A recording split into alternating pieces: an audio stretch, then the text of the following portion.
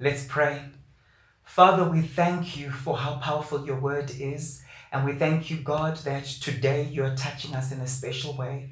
We pray that you open our eyes, Lord, to the Gospels. We pray that you open our eyes to the methodology of Jesus. We open our hearts, Father. We want to be transformed, and we want you, Jesus, to please activate our identities today. In Jesus' name, amen. I'm really believing God that in this season, he's going to activate our identities. And that's what I'm going to be talking about today. Jesus, the identity activator. You see, to activate is to make active or intensify something. It literally means to put something to work, to literally put something into action. Okay, that's the etymology of that word activate. And it actually comes from chemistry, believe it or not. And it's not a word that was used in ancient times, but we've sort of taken it from chemistry, and we've spoken a lot about activating people, activating the ministry gifts, activating the spiritual gifts. And you see, what happens is this. A lot of people will, let me use the example of cell phones. Ever had a cell phone upgrade? Okay, so you go to the store, to your service provider, and you're told that they've upgraded your contract, and you're now on a new contract, and you now have a new phone. But then they tell you that it will take 2 to 24 hours for it to be activated. And so there's no point having an upgrade if it's not going to be activated, if it's not going to be put to work, if it's not going to be intensified. Okay, so that's what we're really talking about here. And a lot of Christians are like this, aren't they? They got saved many years ago, but it's taken them 2 years to 24 years to get activated. And I believe in God that we're going to get people saved, and as soon as they find salvation, they'll be activated into their identity. They'll walk in their identity. You see, a lot of times people will talk about how, yes, Jesus is giving you a new identity. Not really. You see, Jesus has already given you your identity. Right? We were created in the image of God, but many of us are not walking in that. So Jesus comes and he activates that which is always known is our calling. He activates that which is always known is our purpose. He already had that purpose for you. He already had that purpose for me. And he comes and he activates it. Question is, how many believers are walking in this true identity? And I'm believing God that as we go through this particular series, that for many of us will be activated into our true identities. And I want to take you through some passages of scripture where we see how Jesus is the one who is central to that activation. And I think it's so powerful. All right. So we already have an identity from God, but Jesus comes to activate that identity. That's what we're going to be talking about today. Are you ready? Are you steady? Okay, so let's have a look at some scriptures. Luke 19, verse 1 through to 9. It says here, Jesus entered Jericho and was passing through. It's amazing how so many of Jesus's miracles seem to happen when he's on his way somewhere else. He's on his way. He's on the move. And then a miracle takes place. And I want to ask you this question. Do you know what to do when Jesus is on his way elsewhere? Or do you assume that he's actually going to just pitch up where you are and make camp there?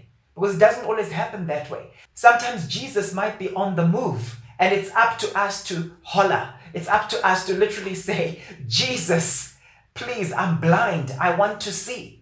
It's amazing when you look in scripture. Do you remember there was blind Bartimaeus? And again, Jesus was on his way. He was on his way, but blind Bartimaeus said, Son of David, have mercy on me. And Jesus stopped. A lot of miracles took place when Jesus was not aiming to go to that particular place or that particular person, but he was on his way.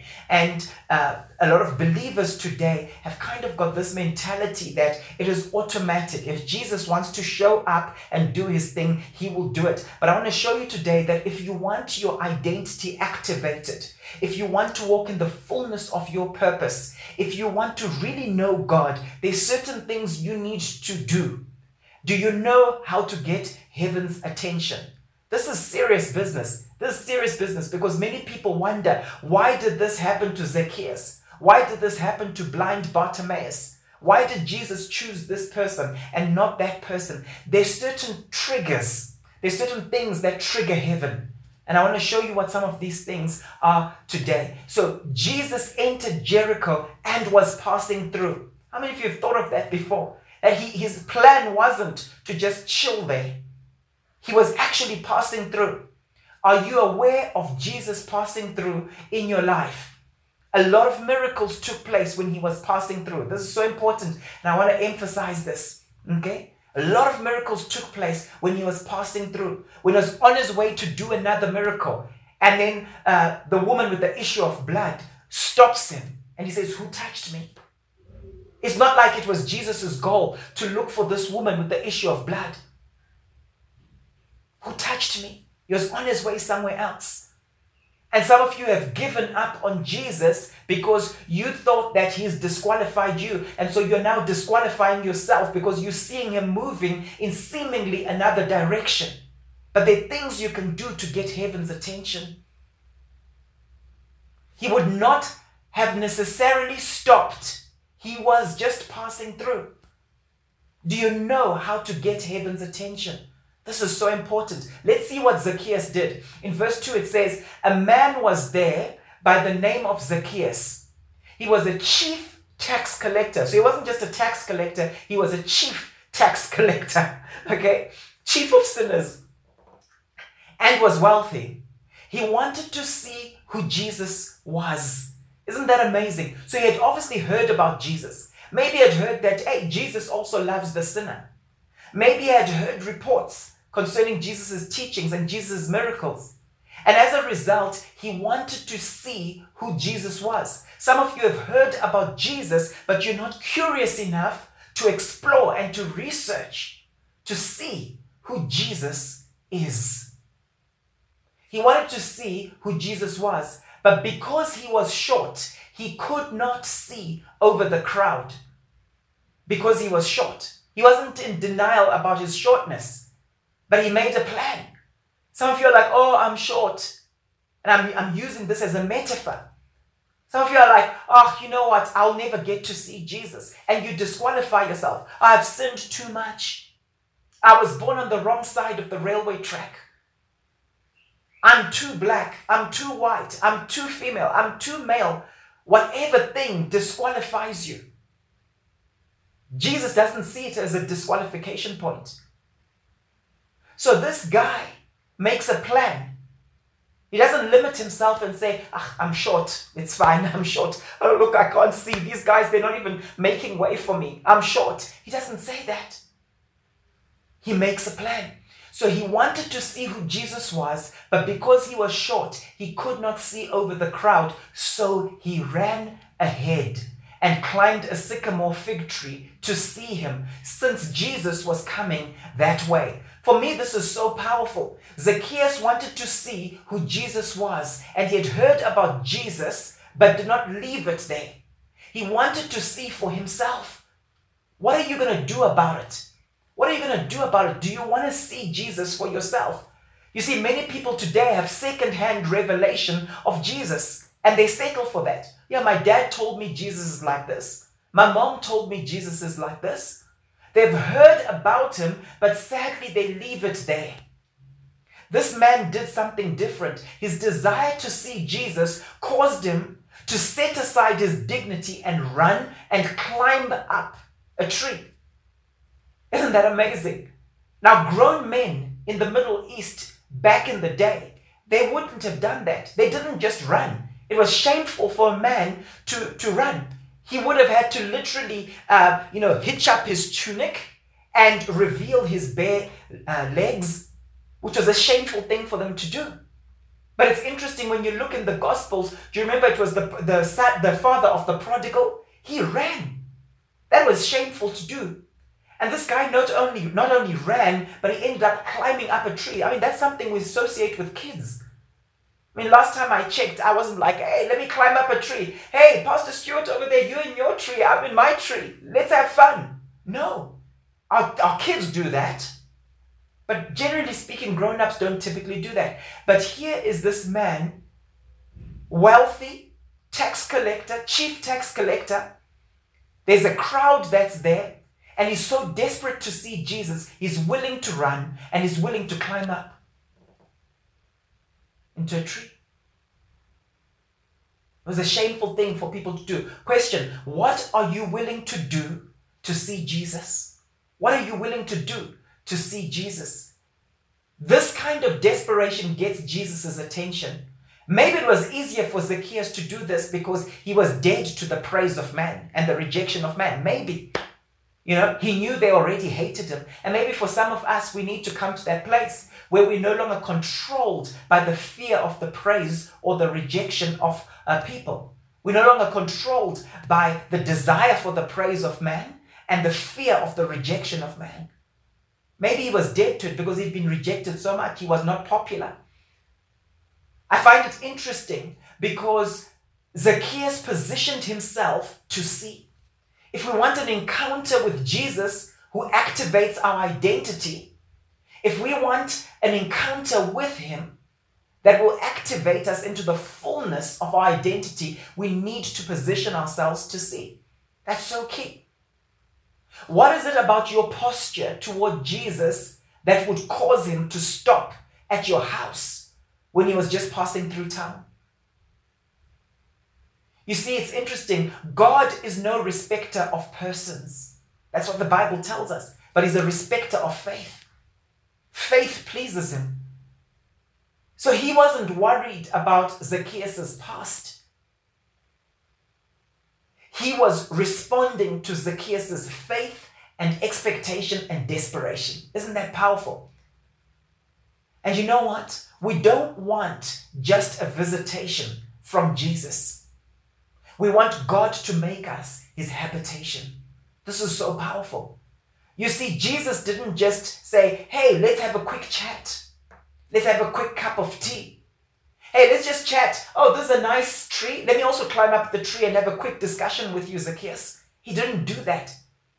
He did that with quite a number of other people. But with Zacchaeus, look what he says. It says, when Jesus reached the spot, he looked up and said to him, Zacchaeus, come down immediately. I must stay at your house today. He was emphatic about it.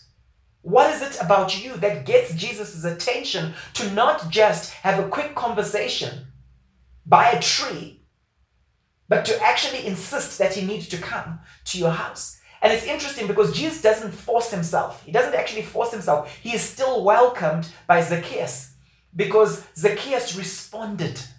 You see, Jesus is saying to us today, I want to come and transform your life. I want to come and activate your identity. But he's waiting for us to welcome him gladly. He says, Zacchaeus, come down immediately. I must stay at your house today. So he came down at once, immediate response, and welcomed him gladly. I believe that we're in a time and we're in a season where Jesus is expecting an immediate response from us.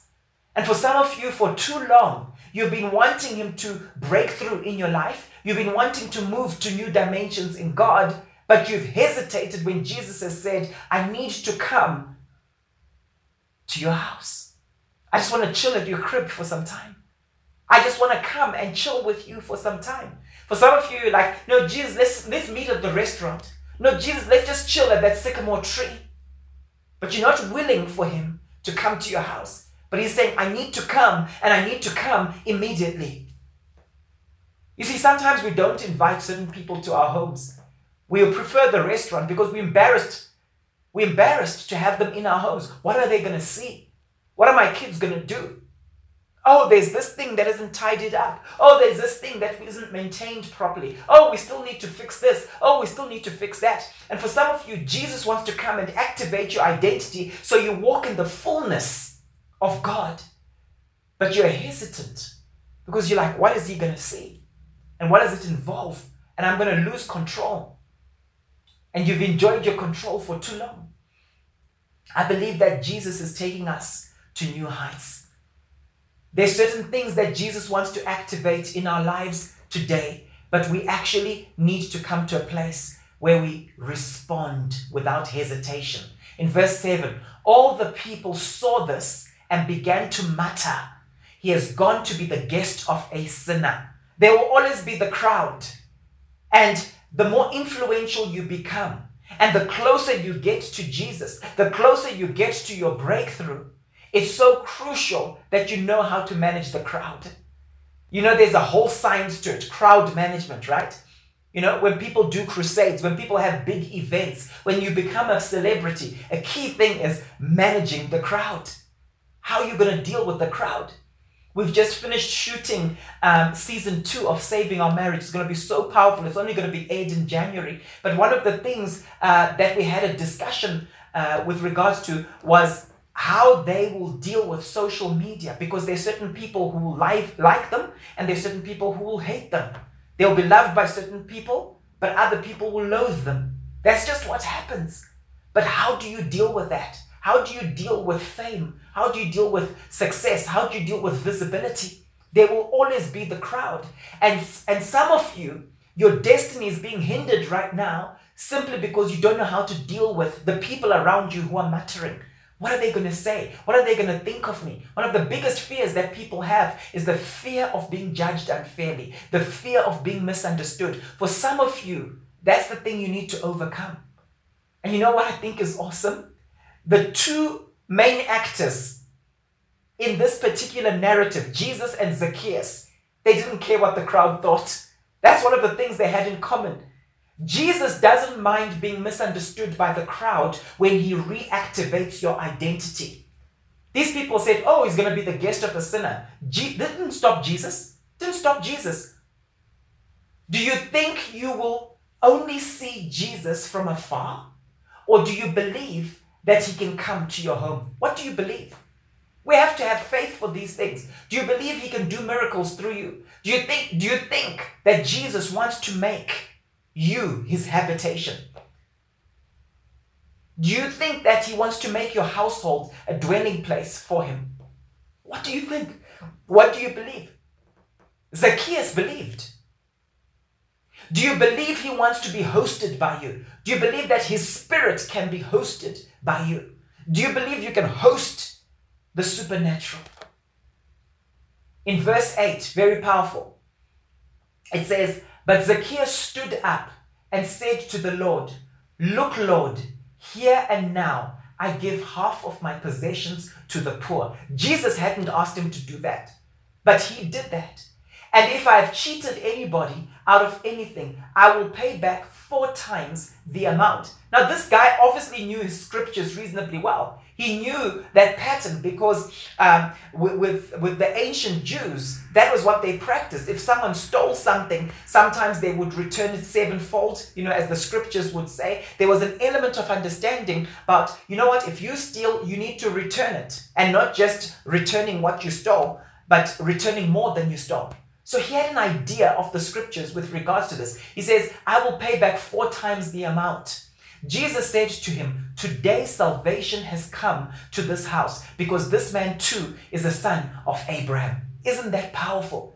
You see, there's always a crowd and the crowd always has an opinion. But this didn't stop Zacchaeus and it didn't stop Jesus. The crowd can try to disqualify you from an identity activation, but Jesus doesn't disqualify you.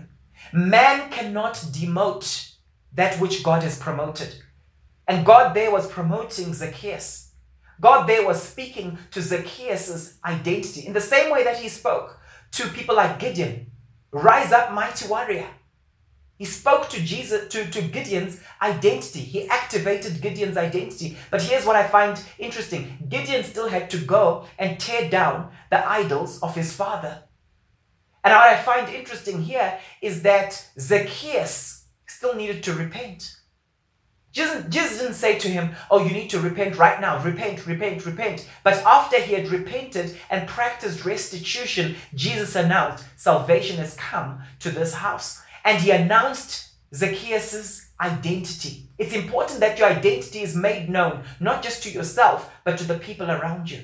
And I believe that we're in a season where our identity is being announced to the world. The world will know who we are in Christ. And the world will observe. Watch and learn, watch and learn, watch and learn. I just think it's so powerful. Man cannot demote that which God has promoted. And God is promoting you right now. Just receive that. God is promoting you right now. I believe it's a season of elevation. Some of you have been hidden. Some of you have been in obscurity. Some of you have been wanting to start new businesses, but the ideas haven't come forth. And then when the ideas come, the cash isn't there. But I'm telling you right now, this is your season for identity activation. It's the same for our church. We're in a season where God is elevating us. People who didn't know about us are getting to know us globally.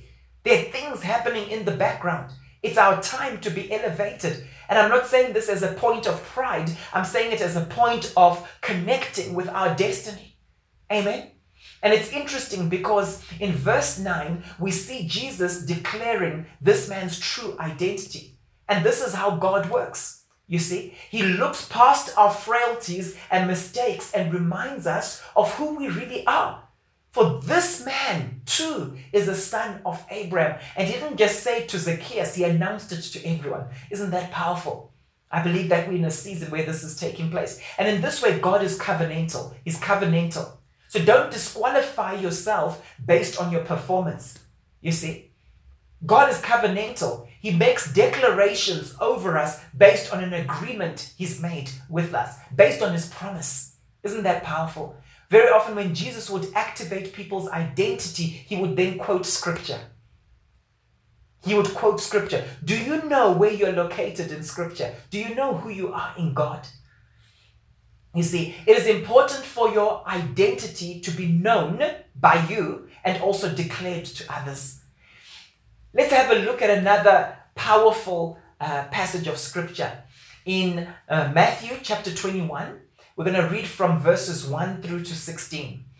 As they approached Jerusalem and came to Bethphage on the Mount of Olives, Jesus sent 2 disciples, saying to them, "Go to the village ahead of you, and at once you will find a donkey tied there, with her colt by her." Now, this is so powerful because I'm going to show you identity, and we're using the examples of animals here, right? But I believe that it will speak to you. He says, "You will find a donkey tied there with her colt by her. Untie them and bring them to me.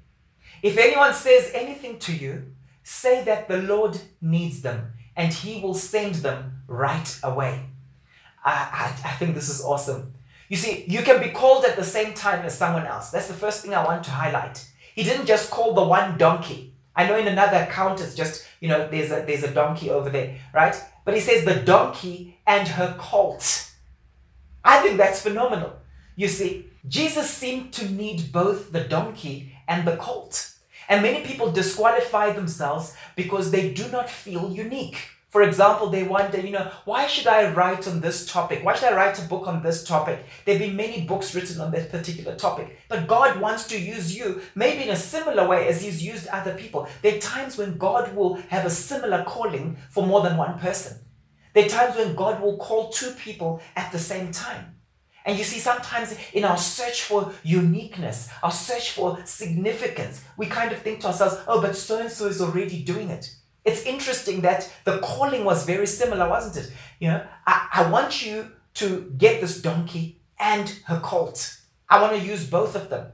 And isn't it interesting that the assignment was the same for the 2 disciples that had been sent out? This is so important. Sometimes your identity, when it's activated, can look similar to someone else, and you can reject it because you're thinking, oh, do I need to be a pastor, Lord? There are other pastors. Do we need to plant another church, Lord? There are already other churches. But God has something unique for you, even if it looks similar to someone else. And very often God needs more than one person doing a similar thing because there are many people to reach. There are certain people who I will reach with my message, and with a similar message, there's another crowd that you will reach that I can't reach because God has wired you for those people. This is so crucial. This is so important. Okay? So many people disqualify themselves because they don't feel unique. They don't feel unique. It's interesting how these disciples needed to untie the donkey and the colt. They needed to untie them in order for them to live out their purpose. You see, identity activation requires for you to be loosed from certain things. You have to be untied from certain things before Jesus can fully use you. Are you willing to be loosed? Are you willing to be loosed? And of what do you need to be loosed from? In a similar account in Luke, it said that the donkey had never been ridden on. You see, God wants us to be completely His. We belong to Him. And I believe that that was the special purpose of this donkey and the colt, to be used by Jesus. And so activation of your identity activation involves the deactivation of pseudo-identities. In order for this donkey and this colt to be used by Jesus, it had to get rid of other uses. It needed to be solely His. It couldn't be doing both and. And the problem is a lot of people today want to do both and. You see, the donkey and the colt were set apart for Jesus. Jesus knew that they might be asked questions. Remember I said to you earlier on, there's always the crowd, and the crowd will mutter, and people will inquire. People will make inquiry. Hey, why are you now doing this? We used to see you at the dodgy places doing other things. Why are you now doing this? Why are you so radical? You don't have to give them long-winded answers. Jesus knew that they might be asked questions, and so proactively, He gives them a solution. See, when our identity is being activated, people will at some point ask why. At some point they'll ask why. It's happened to me. It's going to happen to you if it hasn't already. Tell them Jesus needs me. Just tell them Jesus needs you. You see, tell them you've been chosen. You don't need to give long, elaborate explanations. He just says, when people ask you, just say, I need the donkey. I need the colt. And it says that they will release the donkey. They will release the colt immediately. Okay? So God was basically giving them a tip there. Jesus was giving them a tip. In verse 4, it says, this took place to fulfill what was spoken through the prophet. Say to daughter Zion, see, your king comes to you, gentle and riding on a donkey and on a colt, the foal of a donkey. I don't know why he needed both. Ever thought of that? I don't know why he needed both. Were they going to get tired and then he needs to use the other one? I don't know. Was he just going to use the donkey and he associated the two with each other? Was it a case where he didn't want to split them up? Remember when he called the disciples, he would often call them in pairs, these brothers and then these brothers. I don't know if it was the same with the donkey and the colt. Didn't want to split them up. I don't know. But what I find interesting is that Jesus has come to activate what he already knows about you. You see, it's prophetic fulfillment. Identity activation is prophetic fulfillment. And so my question to you is, have you located yourself in Scripture? Jesus isn't just randomly saying, do this, do that. No. He locates you in Scripture and he comes to activate the fulfillment of that Scripture. In verse 6, it says, the disciples went and did as Jesus had instructed them. They brought the donkey and the colt and placed their cloaks on them for Jesus to sit on. A very large crowd spread their cloaks on the road, while others cut branches from the trees and spread them on the road. The crowds that went ahead of him and those that followed shouted, Hosanna to the Son of David. Blessed is he who comes in the name of the Lord. Hosanna in the highest heaven. This is what I believe. The activation of your identity will result in God being glorified. That's his agenda. You see, we're not doing this for ourselves. And the moment you're doing this for your own glory, that disqualifies you. We're doing this so that Jesus may be glorified. In John 15, it's so important. John 15 verse 8 says, this is to my Father's glory, that you bear much fruit, showing yourselves to be my disciples. Other translations say, in this the Father is glorified, in your bearing much fruit. When we are fruitful, when our identity is activated, guess what happens? Father God is glorified. I want to be fruitful. I want my identity to be activated. I want to walk in the fullness of my purpose so that Jesus is glorified. When Jesus entered Jerusalem, the whole city was stirred and asked, who is this? The crowds answered, this is Jesus, the prophet from Nazareth in Galilee. So you see, the activation of your identity will cause people to be curious and ask questions. You see, God will start doing certain things in us, in our church, in the people. He'll start doing certain things that make us a sign and a wonder. That's one of the things that happens when your identity is activated. You don't just do signs and wonders. You become a sign and a wonder. You begin to embody God's glory. And people will look and they'll be curious and they'll say, what's going on? These are just ordinary people, but how come God is using them this way? And people will answer and they will know these people have been with Jesus. That's what happened with the early apostles. Who are these people who've turned the world upside down? They could see these people have been with Jesus. Okay. I like verse 12. This is Jesus in the temple. This is another powerful account, powerful narrative. It goes on to say, Jesus entered the temple courts and drove out all who were buying and selling there. He overturned the tables of the money changers and the benches of those selling doves. First thing I want to say here is that this was messy. This was messy. Jesus was not polite. Jesus did not go and say, excuse me, guys, this isn't what my father's house was for. Can you please leave? He wasn't all gentlemanly about it, right? You see, identity activation will require certain things in your life to be overturned. This is so important. Zacchaeus had to repent. Gideon had to destroy the idols of his father. Okay? You see, there are a lot of activities that take place in sacred environments, yet God does not approve of them. There are a lot of activities that take place in sacred environments, yet God does not approve of them. And if He wants to activate your identity, if He wants to activate my identity, He comes and He begins to overturn certain things. You see, Gideon had his identity activated when God called him a mighty warrior, but he still had to destroy the idols in his father's house. This is so important. What needs to be overturned in your life? And are you open to it being overturned? Are you willing for it to be overturned? And do you recognize that Jesus is the one who's doing the overturning?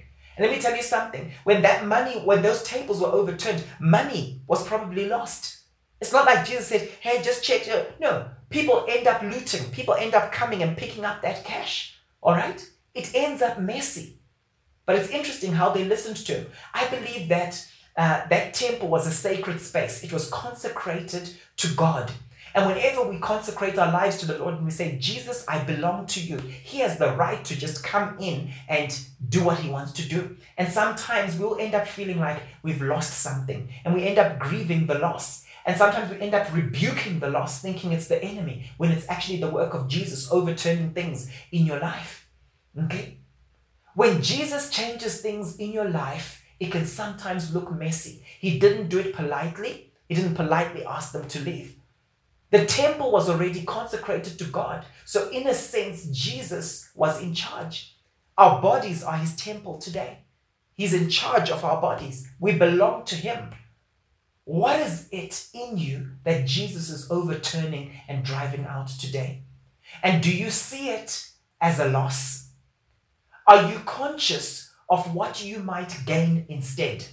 Because what I find interesting in this narrative is there was something that was gained instead. And I'm going to go into that just now. Are you aware that Jesus is the one who's doing this, who's overturning certain things in your life? You see? Or are you just rebuking the devil left, right, and center? I find it amazing in this narrative how, Jesus basically sends the guy out who's selling doves. Poor people used to use doves. They would buy the doves. They would use them as sacrifices, right? And I find it interesting that, Jesus will just, chase these guys out. He knew the motives of the heart, okay? In verse 13, he goes on to say, it is written, he said to them, my house will be called a house of prayer, but you are making it a den of robbers. He saw the heart. He saw the heart. I don't believe it was just an issue of the fact that they were selling things. I don't think there was an issue for Jesus. I think he saw the heart of con men. He saw people profiteering. He saw people's motivation of being in the temple as, he saw the greed behind it. And I find it interesting how he says, my house will be called a house of prayer, but you're making it a den of robbers. You see, Jesus will always explain himself. He didn't just drive them out. He didn't just overturn their tables. He explained what he was doing. Jesus will always explain why he's doing something in your life. If you seek his face. If you seek his face. He goes back to the identity of his house. Isn't that amazing? Jesus gives everything he created, everything that was his idea. He gave it an identity. He doesn't just create, he gives it an identity. Let me ask you a question. What are you making certain things become? See, Jesus here says, I've called my house a house of prayer for the nations. But you are making it into something else. What are you making certain things become? We've got the power to do that. What are you making family become? Jesus gave family an identity. What are you making it become? What are you making marriage become? What are you making your sister in Christ become? You see, what are you making your body become? Because the Bible says that your body is the temple of the Holy Spirit. But we make it become something else. Okay? What are you making your body become? Jesus has given these things an identity, right? But we often make them become something else. In verse 14, he started using that temple environment for its true identity, a house of prayer. Okay, it says the blind and the lame came to him at the temple. So he was still at the temple. He didn't just chase these guys out and then disappear. And what happened? He demonstrated the purpose of that environment. It says the blind and the lame came to him at the temple and he healed them. But when the chief priests and teachers of the law saw the wonderful things he did and the children shouting in the temple courts, Hosanna to the Son of David, they were indignant. You see, I think it's amazing because this account ends with Jesus demonstrating the purpose of the temple according to its true identity. Children are praising him. It looks messy because it's children doing it. People were into, the whole dignity of, these are adults doing their thing. It looked chaotic, right? In terms of what was going. The sick were being healed. And it says these people saw Jesus doing wonderful things and they became indignant. Would you rather sell doves to people and be a money changer? Or would you rather experience Jesus' miraculous power? You see, when Jesus drove out the money changers, he was making way for his power to flow. But he had to first drive out the money changers. See, the church today wants to experience miracles, but is unwilling to drive out the money changers. That's what's going on. That's what's going on. We want to experience the miraculous. We want Jesus to come to our homes and make our homes his habitation, but we are not willing to drive out the money changers in our lives. You see, there are those with a contrary spirit that will consistently and continuously fight against identity activation. So when Jesus is now activating the identity of the temple, its true identity, people getting healed, true praise happening, there are those who become indignant. In verse 16, he says, "Do you hear what these children are saying?" They asked him. "Yes," replied Jesus. "Have you never read," again, location in scripture, "have you never read, from the lips of children and infants, you, Lord, have called forth your praise." Isn't that powerful? When you are praying for your children to be worshippers and to really praise God, quote these scriptures and activate their identity. Lord, you said, from the mouths of babes shall praise come forth. I thank you that my children will be worshippers. I thank you, God, that yes, they love music already, but they will honor you with their love for music. Thank you, Jesus. I claim this scripture. Okay? So again, Jesus locates the activity in scripture. And by doing so, he's reminding them of who they really are. And I believe that the children were hearing this. The children were hearing this. And they were like, oh, so it's fine for us to praise Jesus. Let's praise him all the more. You see? Because that's how parents end up affecting the praise of children. They're like, hey, come on, children, keep quiet. It's like the disciples. They rebuked the children from coming close to Jesus. Okay? In Romans 8, Verse 19, it says, "For the creation waits in eager expectation for the children of God to be revealed." Some translations say the sons of God to be revealed. It says creation is groaning eagerly for the sons of God to be revealed. You know what that's talking about? Your community is waiting for your identity to be activated. That's you to be revealed. That's you to be revealed. All right? And let's not have false humility about this. Your community is waiting for your identity to be activated. Your church is waiting. Your nation is waiting. Your family is waiting for your identity to be activated. My question to you is, are you like Zacchaeus? Are you ready to position yourself for Jesus, the identity activator? Are you ready? I don't know about you, but I want to be ready. I want to be like a Zacchaeus and climb up that sycamore tree because I want to see more of Jesus. This Jesus I've heard about, I want to experience him tangibly. I'm desperate for that. And maybe he will say, "Paul, I must come to your house and I will experience an encounter with him." I believe that Jesus is here and he's about to do something so powerful. I want to pray now.